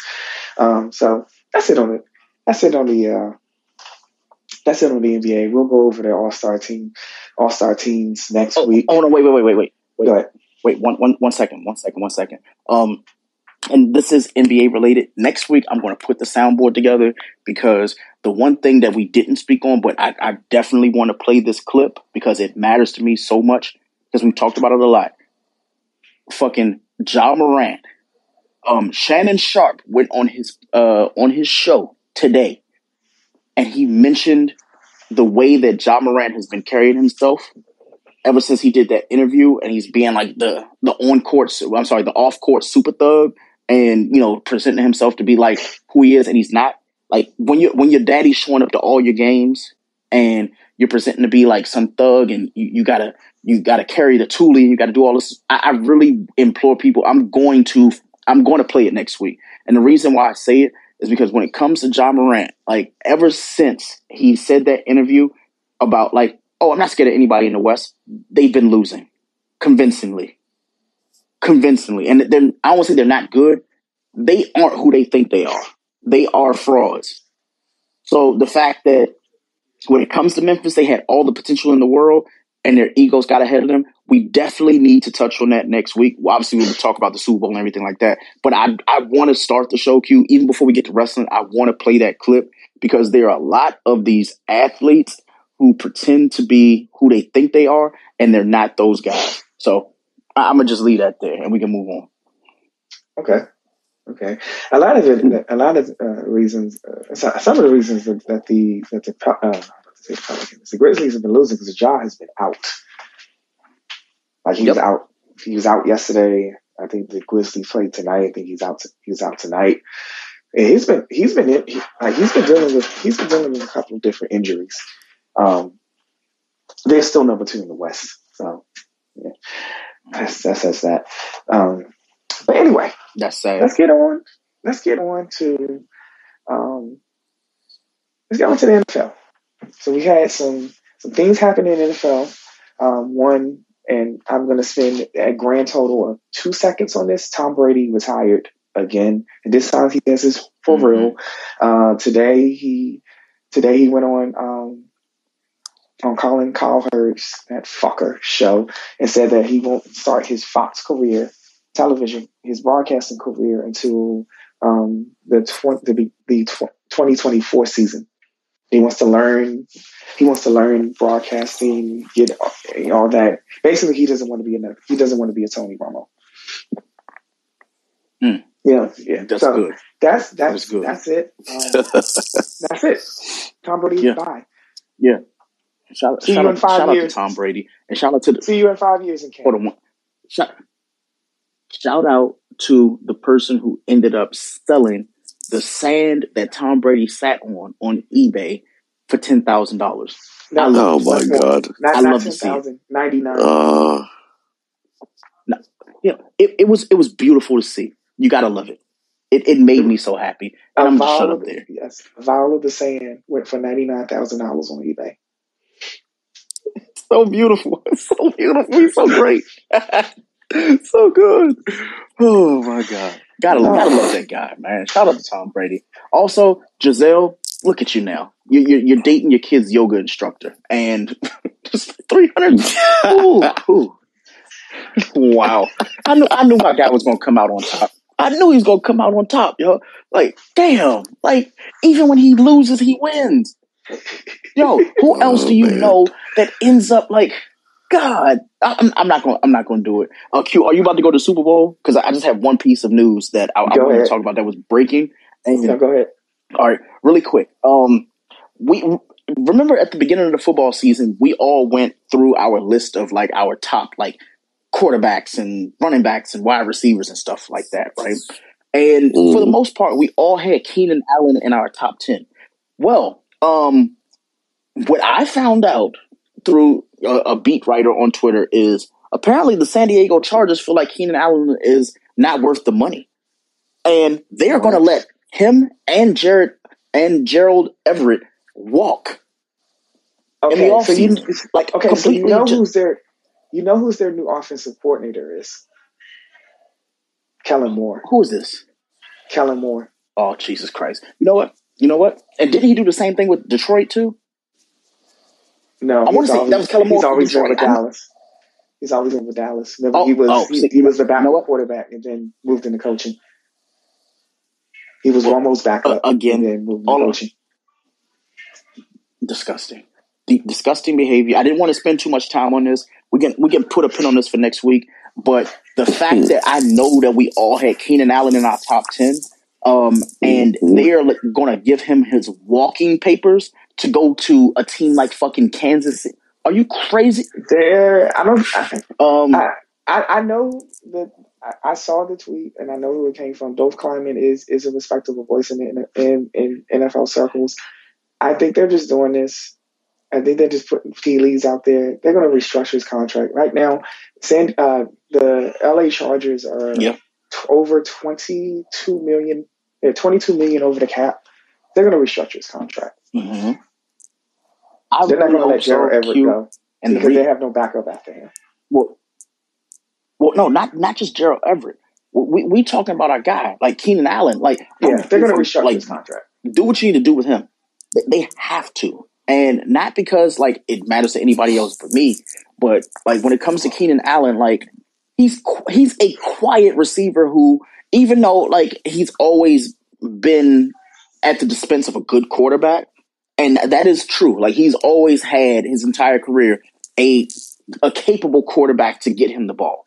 That's why his stats have been his stats. And now Hurty. Exactly. So, me saying this in closing, they are going to absolutely hate it if he ends up going to fucking Kansas City or Oakland with Aaron Rodgers. Because apparently Aaron Rodgers said, I'm not going to San Francisco. Nobody wants you, sir. So there's that. You have fun with that. Yeah, he's already basically. When I say nobody wants me, I mean, Devontae already said, I want him here. Yeah, which it's fine for me. I'll let that be that. If I could give an award, I don't have a name for this award. It's just a positivity award for me. I just want to say, like, shout out to AJ Green for kind of like retiring when he knew his body was like, nah, I can't give anymore. Like, he had some very successful like years in the NFL. 7-time Pro Bowler. For me, I always feel like an extent of gratitude when I see a player that knows when it's time to hang it up, actually hang it up, and they do it quietly. They don't go on some diatribe or something like that, or say, "Oh, I'm going to do this, I'm going to do this." Like, no, just retire. And AJ Green had a solid year last year. If it wasn't for Kyler Murray and Arizona being Arizona, okay. And to his final play in his final, what turned out to be his final game, he caught a 77-yard touchdown and a beautiful one at that. Exactly. So, I mean, going out like on your shield is a good thing. I really wanted to bring it up because I don't know if I would remember it next week, but I always feel like prideful when I see players that have either won me something in fantasy football or players that I resonate with and I actually enjoy just truthfully hanging it up.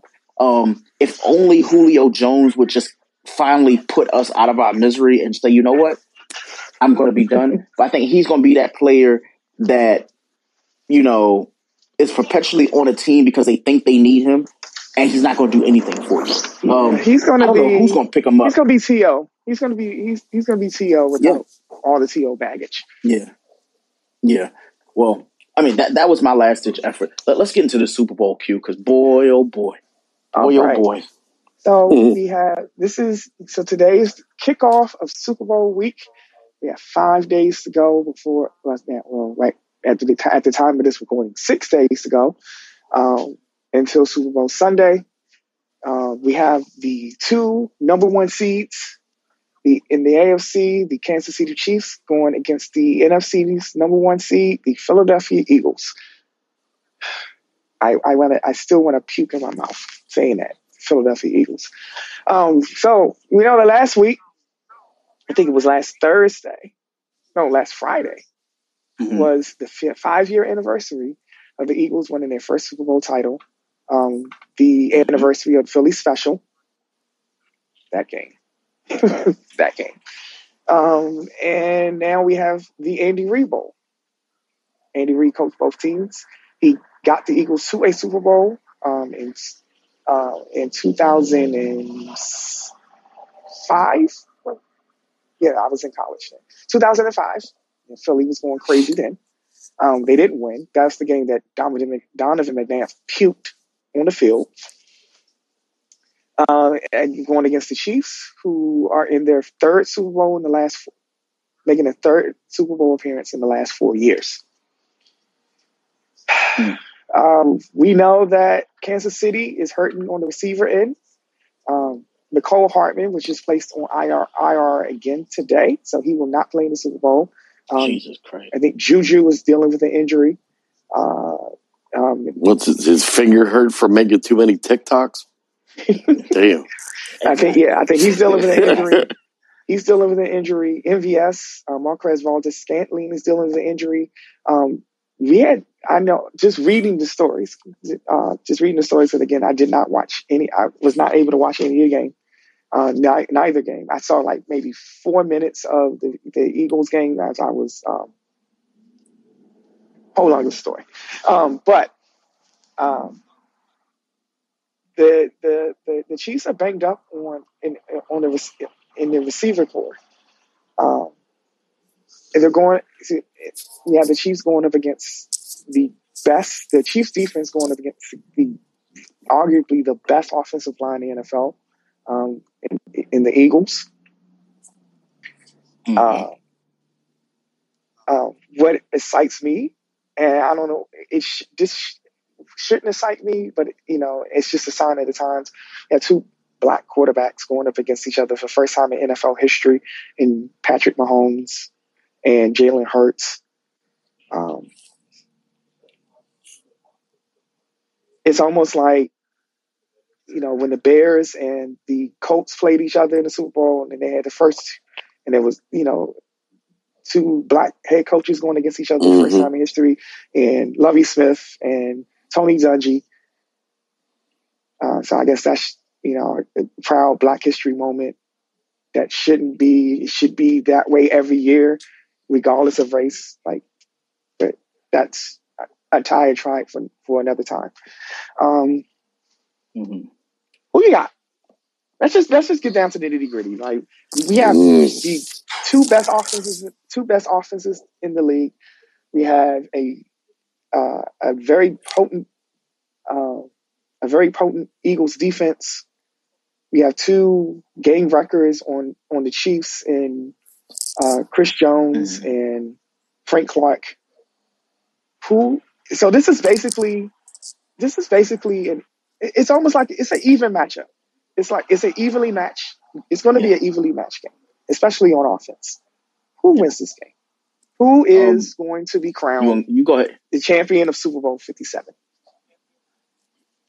You go ahead, Lou. Well, y'all probably aren't going to like me or invite me back after this, but I think Philly, I'm not going to say easily wins the game, but I think the first half will be very competitive, and then second half Philly runs away with it, and Philly wins. I will say 38-24, 38-23. Ooh. That's not close. That's a blowout. That's a 15. No, that's what I said. Yeah, that's definitely a blowout. Yeah, I think they run away with it second half. I'm going to say I need Kansas City to win because they are owed a Super Bowl from the one that they gave Brady. I've looked into a whole bunch of conspiracy theories, and the trending topic in the past 9 days that have happened leading up to the Super Bowl have been that the NFL is scripted. To the point where there was also a tweet that it's trending, but it's not trending as much as it should because of the fact that people think Arian Foster, that the actual tweet? Score. Oh yeah, that one. But people have, well, not people. A person has gone and looked at the score that's supposed to be happening for the Super Bowl. They are already predicting the score of the Super Bowl to be 37-34. That's what Matt. Yeah. That's what Matt simulated. Yeah, no. Somebody went, and you know how when you look at third world countries who already received the T-shirts, and this impoverished country or continent, they ended up getting the shirts of the Patriots. They said 18-1, right? The team that loses. Exactly. Yeah. So they are saying that it's going to be 37-34, and I believe they said it was supposed to be the Eagles. And that was because I guess people believe in the Eagles. This is what I believe in. The NFL narrative. Everybody knows this is the Andy Reid Bowl. And I want you guys to not only document what I'm about to say, I want you to play it in your parlays. I want you to look at it on FanDuel. I want you to go and present it in however way you want to, because this is going to make you money. If Greg does it any time of the year, it's going to be the Super Bowl. Q will tell you, if Antonio Brown caught that last pass from Brady, I am up $782,000. Q, am I lying? No, you're not lying.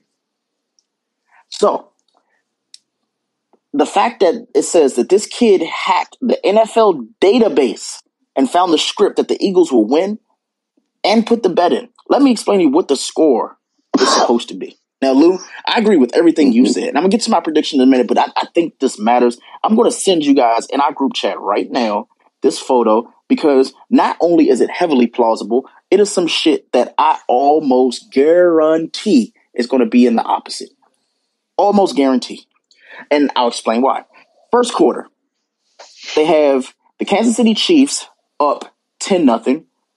in the first quarter. Then in the second quarter, they have the Kansas City Chiefs scoring 14 points and have the Eagles scoring 13. In the third quarter, they have the Philadelphia.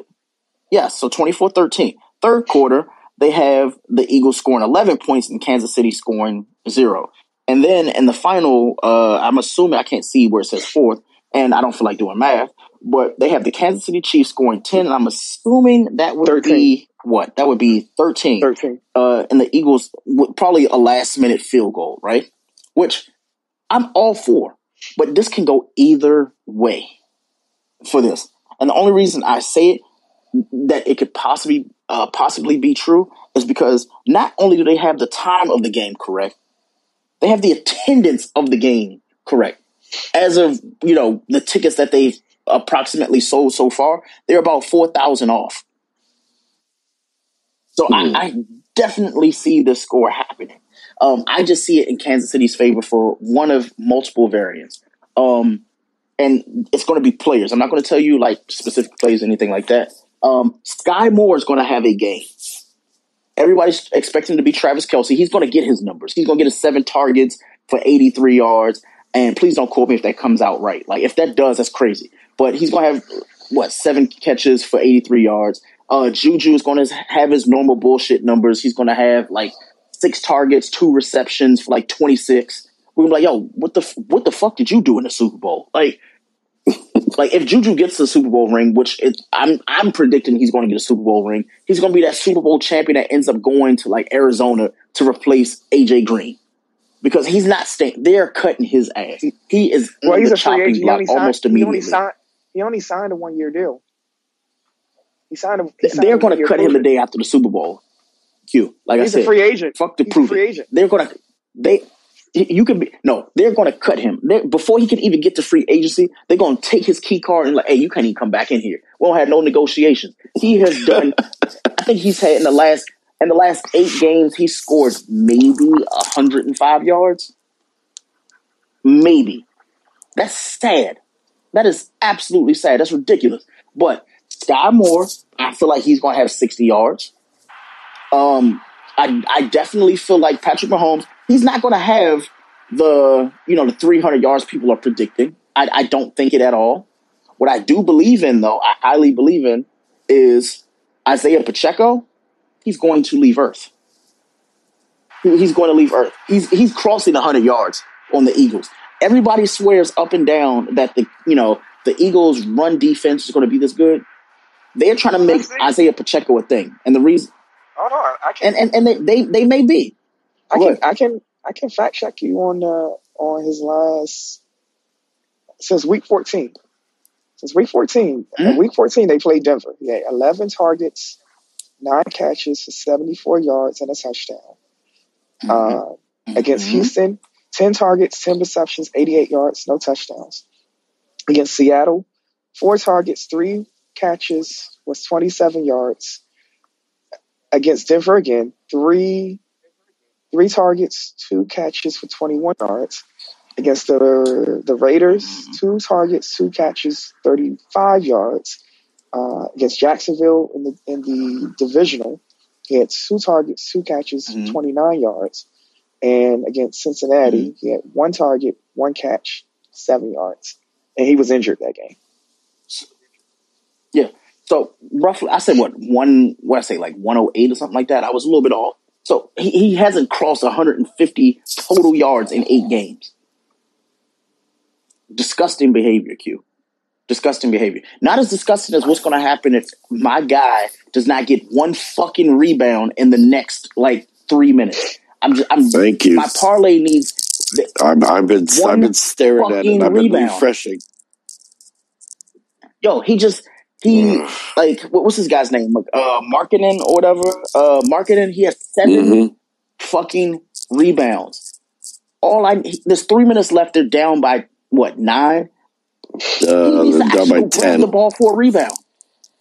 Yeah, down by 10. I just need him to get 1 fucking rebound. 1. Here's the thing. If he gets 1 rebound, we honestly, I don't want to speak it into existence, but I feel don't jinx it. Don't jinx it. Just let it roll. Yes. I will do that. He just got an offensive foul. He just got a fucking offensive foul. So he has to get a rebound. But either way, Q, my score, because I've gone long. My official score is somewhat similar to Lou's. I think it will be 38-35. And the reason why I say it's going to be 38-35 is everybody is hoping for the 37-34 because of the screenshot that you've seen. I feel like it's going to be a first half full of field goals, and then it's going to be a heavy throw second half, leading to the game being 35-35, like we usually see in a Super Bowl, and then it ending on a Harrison Butker 56-yard field goal to win the Super Bowl. Wow. Okay. That sounds crazy, right? Sounds plausible. Sounds plausible. It definitely sounds plausible. All right. So here's my prediction.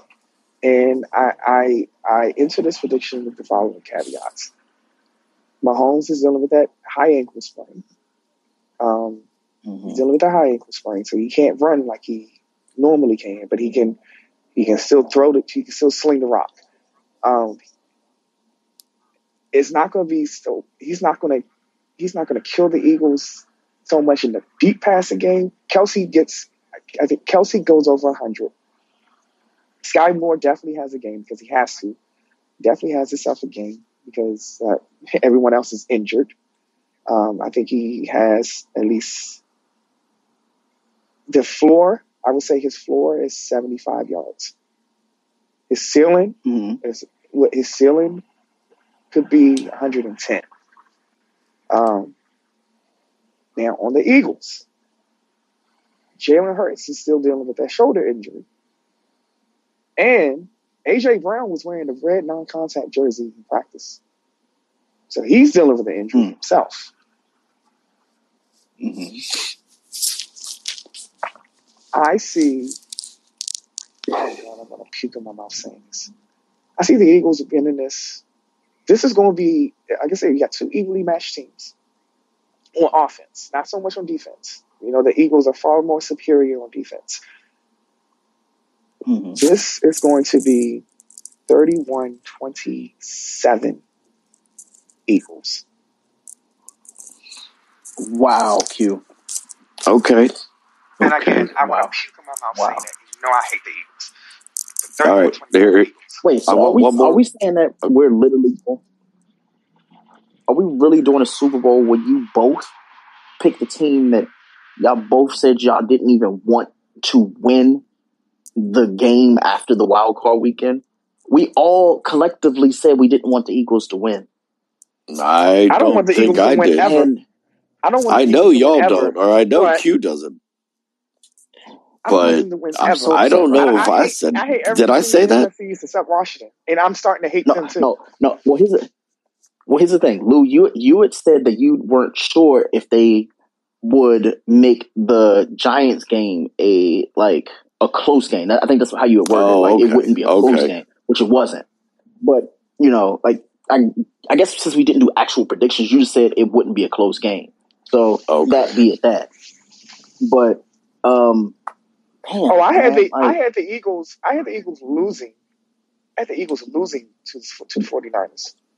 I wanted to see a San Francisco. Yeah, I did too. I wanted to see a San Francisco Kansas City Super Bowl, and then Brock Purdy got hurt. Josh Johnson. Jimmy could have played, but they didn't dress him where they couldn't. They only dressed two quarterbacks. I think the league needs to address that next year, just for the playoffs. Teams should be able to dress a third quarterback, and that third quarterback can only play if the starter and the backup are knocked out of the game, which clearly happened. Like Brock said, he couldn't throw 5 yards after he hurt his elbow. Yeah, they brought him back in because Josh Johnson had a concussion. They had to run. They were handing off every play. Yeah. All right, I want a prediction from both of you guys. All right. Go ahead. Who's your Super Bowl MVP? Fucking rebound. Kelce. Kelsey's going Julian Edelman-esque play where we're like, oh, like that right there won Kansas City the game. Like he has to have a Julian Edelman game in order for him to win. So it makes sense why he has to win MVP. Like the only way Kansas City wins is if he wins, MVP. We already know what the fuck Mahomes can do, but the fact that it'll be one of those Cinderella stories where people are like, well, Mahomes did it on one leg, so yeah, he deserves the. I'm like, yeah, he does deserve it, but you know who else does? Fucking Travis Kelce. Like Travis Kelce deserves to literally hold the MVP up for literally being he's the only person on that team that wants to catch the ball. Like if we could get the league to say, you know what, like players who don't deserve a ring, Juju Smith-Schuster should literally be number one on that list in Kansas City who does not deserve a ring. And I mean that from the bottom of my heart. Like nothing about him screams, you know what? I'm playing to win. Juju Smith-Schuster is playing for a contract. He can give a fuck less about anything else. He would be completely fine going back to Pittsburgh and losing and just having. Oh, we don't want him. We don't want him. Oh, absolutely not. And you know why they don't want him? It's because they know and they acknowledge that they've made that mistake. When you've acknowledged the fact that, hey, you really made him out to be the 1A on the team and he wasn't, yeah, it's time to hang it up. It's time to hang it up. But Juju, absolutely not. McCole Hartman, they try to make him out to be like something that he wasn't, which was like, a stud when he was just an injury-prone receiver who occasionally caught a couple passes. He was baby cheater. Yeah, basically, I can't see it in my heart, man. Something about it just does not sit right for me. So, Kansas City, I fully expect them to go, let Juju walk, go get Keenan Allen, give Kelce some help. But when it comes to MVP, Travis Kelce, he's the only person I want to win MVP. Sadly, I say even if they lose, Travis Kelce, I would want him to win MVP again. Yeah, go ahead and give the fucking Eagles the Super Bowl. When it comes to MVP of that game, I'm telling you, he's going to have 16 targets. He's going in the slant, like downfield. Right. He has to. Like I said, basically, if Kansas City wins, it's going to be because of Mahomes throwing intermediate, and that is where Sky Moore and Travis Kelce are going to feast. Yep. So, all right, I'm gonna give an MVP for each team. If the Chiefs win, it's going to be Kelce. If the Eagles win, which I am predicting, again, I'm going to vomit in my mouth. It's going to be either Jalen Hurts or Devontae Smith. Mm-hmm. Devontae Smith, that's crazy. That's crazy, bro. I like it. I can see that humble AJ Brown. Exactly. Yeah. Devontae Smith is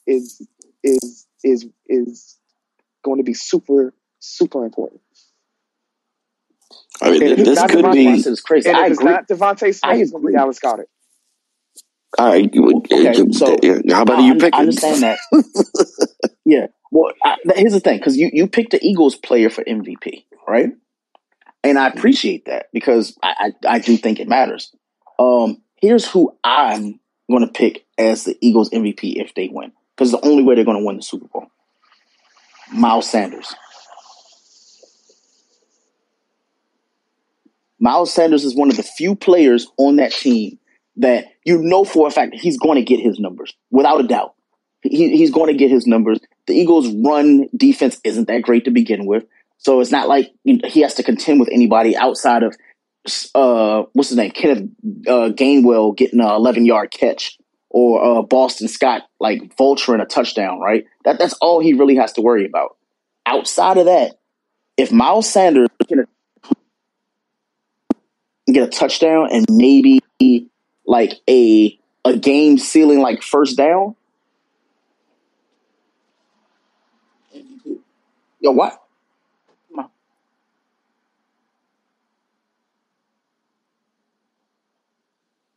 Oh, he's cutting in and out. Wow. They're great. There you go. Yeah, so pretty much in a nutshell, I have Miles Sanders as the MVP for the Eagles and Travis Kelce for Kansas City. Mahomes already solidified, so there's that. Okay. All right, well, Greg was right. All right, I'll pick one for the Chiefs too, but my pick for the Eagles was going to be Miles Sanders. He's going to be the reason they win. And if the Chiefs somehow win,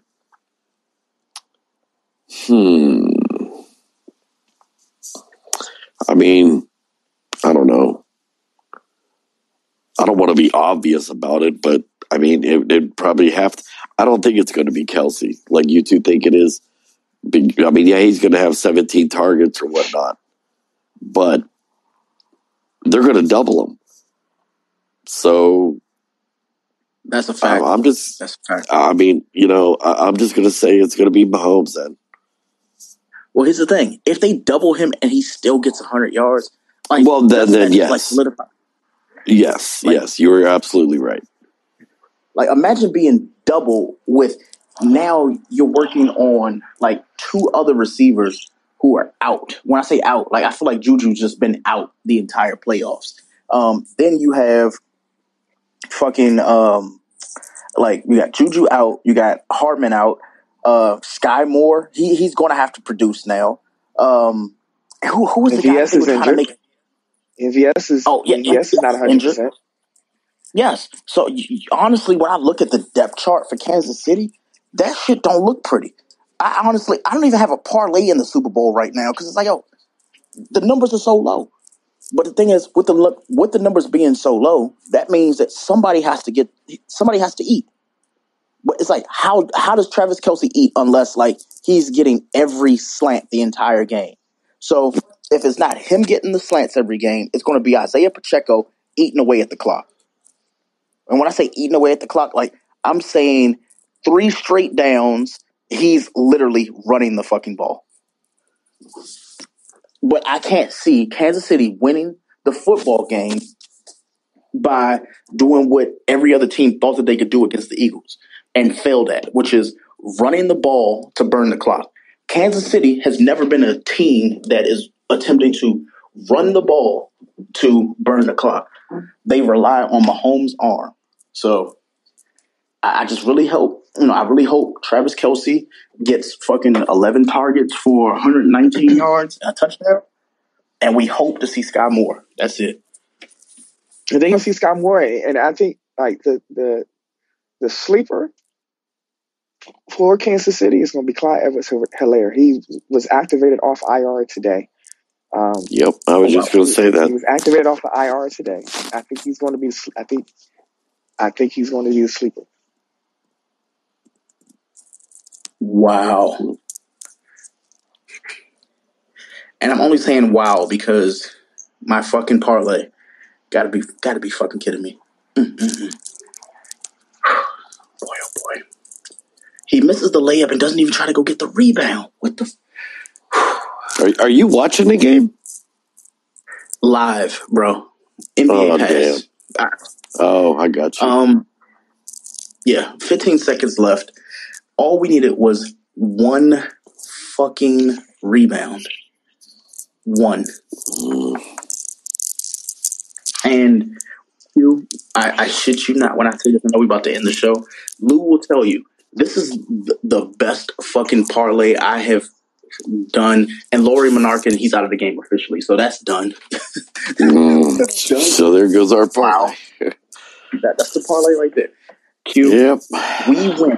We went how many games straight? We went 5 games straight. When I say we won every single, if he's the one person that made me lose it by 1 rebound, damn. Oh my God. Well, that's only $5,000 I don't have. Wow. Wow. Oh shit. I can't. can't fucking believe that. I know we're talking about Super Bowl, but even Lou will tell you, we've been sweating it out for the last 2 games. Boston went through. It went with ease. Shit, the fucking Milwaukee game is going on right now. Giannis is literally he's making the mark on the game in the first half. We're good. Mallarkin just literally Markkinen or whatever. He just needed 1 rebound. 1. I mean, and that Golden State game too. We had Klay Thompson. He's going off right now. He's got 33 points. Yes. Oh, I can't. Without Jordan Poole needs 3 more points to get his. Draymond needs. I might as well just shut up. I might as well just shut up. It does. Lou, one rebound. Oh my God. We literally had the. Got to be kidding me. Yo, and I told Lou, I was like, yo, this is the one. I said this shit all fucking game, all day. I was like, yo, like I have a feeling about this one. Who has a feeling about a fucking 25-leg parlay? No one. No one. But Lou, the fact that we literally went right now, what it looks like, 24 for 25 on a parlay. Mm-hmm. Yeah. Yeah. Pain. That's all I can say. Pain. Oh my God. So I know we're about to wrap it up. Let me just tell you what the parlay was for anybody who wants to know. Somebody's going to message me like, yo, what was the parlay? All right. So we had Jaylen Brown who got voided because he was out, right? But we did the parlay early enough that it got voided. Jason Tatum was supposed to score 4 assists and have 20 points. He did that. Robert Williams was supposed to have 8 rebounds. He had 13. Jalen Duren had 6 rebounds, and Jaden Ivey had 10 points. I think he had 15 actually, right? So that was the Celtics and Pistons. For the Clippers and the Nets, we needed Kawhi to score 20, and we needed Paul George to score 15. Paul George actually scored like 25, 26 points. So 26. I went under. Yeah. I went under because I can't trust Paul George. Q has taught me that Paul George should not be trusted on primetime TV. So, George Paul, whatever. Either way, I went 15. He did 26. Here's the thing. If I would have honestly went 20, that would have even been more money for Lou and I. So there's that. Then I had Zubac, who had 8 rebounds. He eclipsed that. I think he had like 10 or 11, right? That was that game against the Nets and the Clippers. We swept those first 2 games. Then we go to Houston and Sacramento. We sweated this game out until like the last 2 minutes of the game. We had literally. We had 4 assists from him, and we had Jabari Smith for 4 rebounds. Right, cool. So now we're at what game? 1, 2, 3 games. We swept those. We needed Markkinen or whatever to have 8 rebounds, and we needed Mike Conley. Yeah, Markkinen 8 rebounds, and we needed Mike Conley to have 6 assists. Mike Conley had the 6 assists in the third quarter. So just that. Markkinen or whatever. He literally the entire third and fourth quarter, he just sat at the 3-point line hoping to get a pass.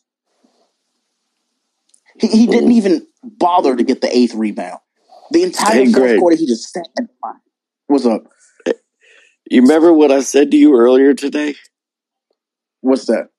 When we were texting and you showed me this parlay and stuff? Uh-huh. Yep. You remember exactly what I said to you, what I was a little nervous about, what I was scared about? Yeah. Let me go ahead and look back at the. Let me go look at it. Go scroll up and look exactly what I said. Oh my God, I'm gonna be so pissed if it was him. Yep. The only ones I kind of paused at was the Laurie 8 rebounds and Conley. That's it. Oh my God, yo. Oh my God. And then, that's not even the end of the parlay. So we got Milwaukee and Portland, right? Giannis 25 points, Dame 25 points. That should be a standard, right? Then you got Josh Hart 6 rebounds. He had that in the first half. So there's that. Then you got Giannis with 10 rebounds. He had 7 in the first quarter. 4 assists. He had that in the first quarter. Anthony Simmons had 10 points in the first quarter. That slate's done. It's the third quarter. They still got a whole nother quarter. That's done. Then we have the third quarter for the Oklahoma City and Golden State game. We had Shai, 25 points. I feel like he's going to make the 25 points. Klay Thompson, according to Lou, already's at that. He's already at that. Yeah, it's 4 minutes left in the third. He's already at 33 points. Exactly. Draymond Green, 8 rebounds. I'm pretty sure he hit that number. I don't even have to look. I'm looking right now. He's got 7 rebounds. Disgusting behavior. Fucking disgusting. And then the last 2, Jordan Poole, you said he's 3 points away from 15 points. So there's that. And then we had Draymond with 6 assists. He's at 3. He's at 3 right now. He's going to get it. And then finally, we have Josh Giddey with 6 rebounds. He has 5. He has 5. We literally missed by 1 fucking rebound. I'm not playing tomorrow's slate. I feel like if I'm going to go out with a bang to try to make this money, I'm going to make this money either Wednesday because it's the mega slate for NBA or Sunday for the Super Bowl. But here's the thing. I've already made my lineups for the Super Bowl. I'm not playing any more slates. I feel like the NFL is going to try to rob us, so fuck them. I'll play the NBA slate on Wednesday. Whatever money I lose is the money I lose. But the fact that he could not get 1 more rebound, let me just explain to you how much money I put in. I put $45 total into the parlays today. 45. The one I put $10 in, right? That was going to give me a payout about $1,000. Not that much. I missed it by that 1 rebound. Pain.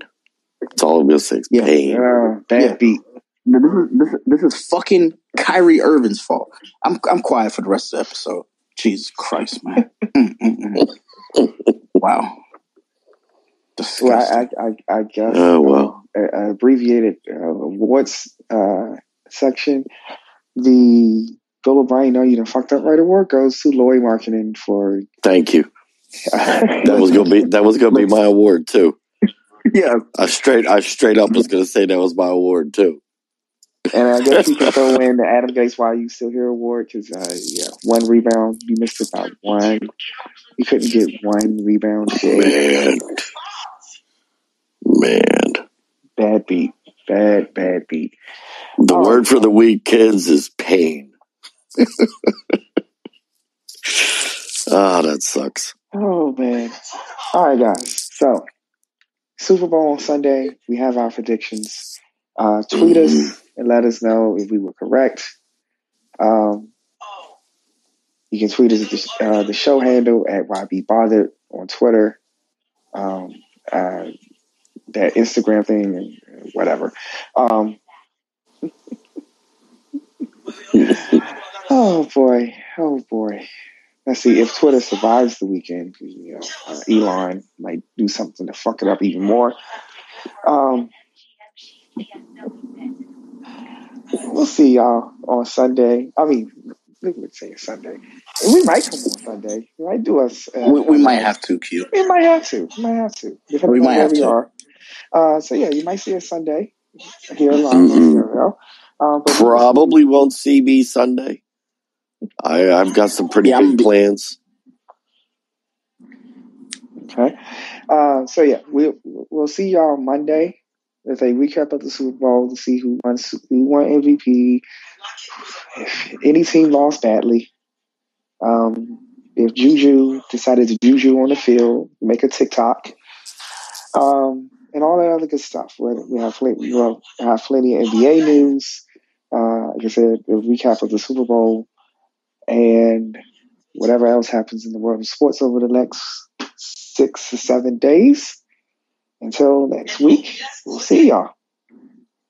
Y'all have a good week. Enjoy the Super Bowl. Hey, do you have the Wi-Fi password?